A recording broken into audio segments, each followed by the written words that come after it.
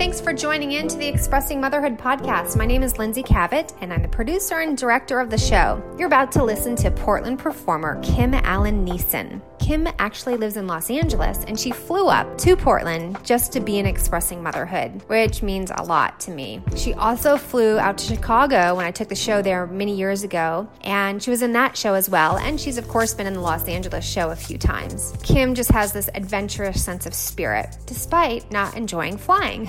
We share that little fun fact together. Anyways, here is Kim's bio. After practicing trust and estate laws for 18 years, Kim stopped to take a deep dive into culture and raise her 2 teenagers. Now that they've all survived, she leads museum tours, scouts galleries, and writes about her experiences. I loved Kim's piece when it came across my email for a few reasons. You're about to listen to it, but my Thanksgiving probably cost about $10 to make because it's all from cans.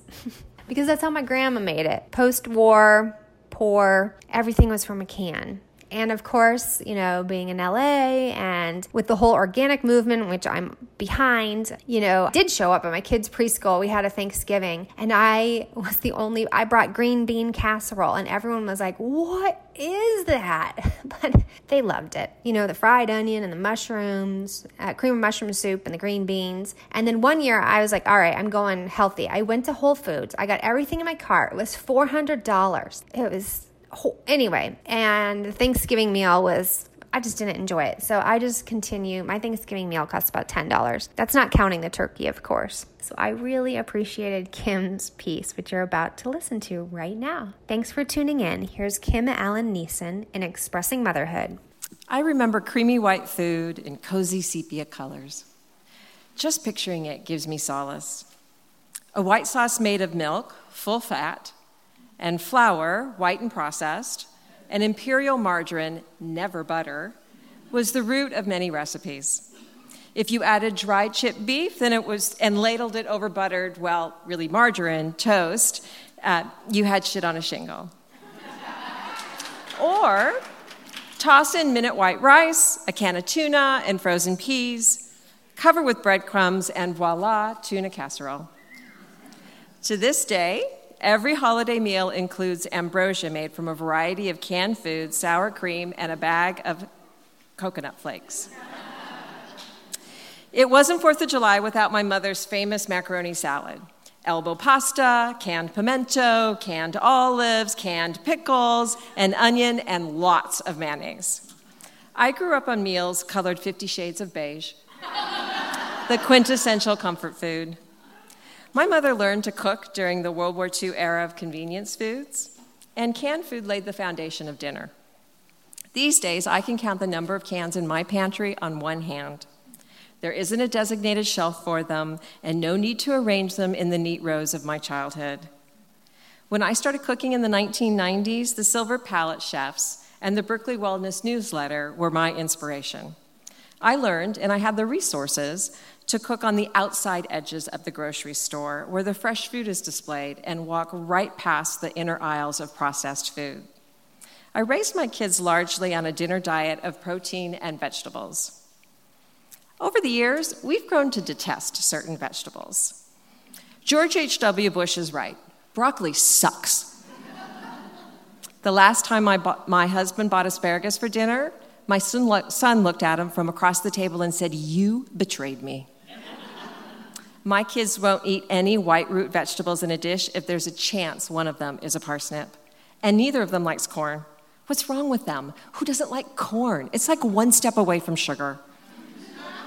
My favorite meal is chicken, sweet potato, and green beans, in part because I get to eat my kids' servings of the sweet potato and my husband's share of the green beans.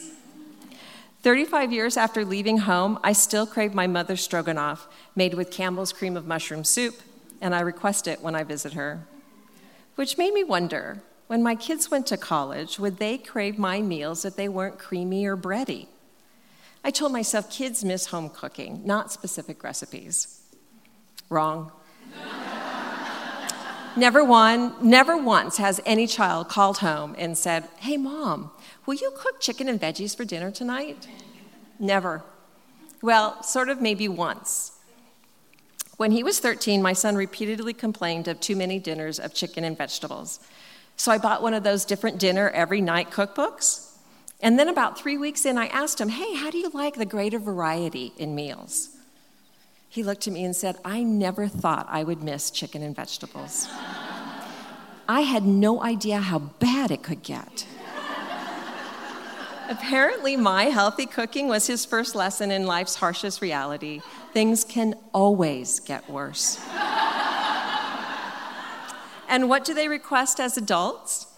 What are their comfort foods from childhood? In sorrow and celebration, my daughter wants the banana chocolate chip muffins that I make from an old Betty Crocker cookbook recipe. And now that she's in college, she wants me to ship them to her via overnight mail. And what's the first breakfast they request when they return home? The chocolate chip pancakes that my husband will only make from Aunt Jemima's box mix. And at Thanksgiving, they have to eat their father's yams, canned yams, simmered in a bucket of brown sugar, and then baked with a huge bag of marshmallows spread over the top. This yam recipe is the only one my son has ever bothered to learn or cook for his friends. Their favorites are the food that slip past my wall of healthy eating. I don't regret how I raised my kids.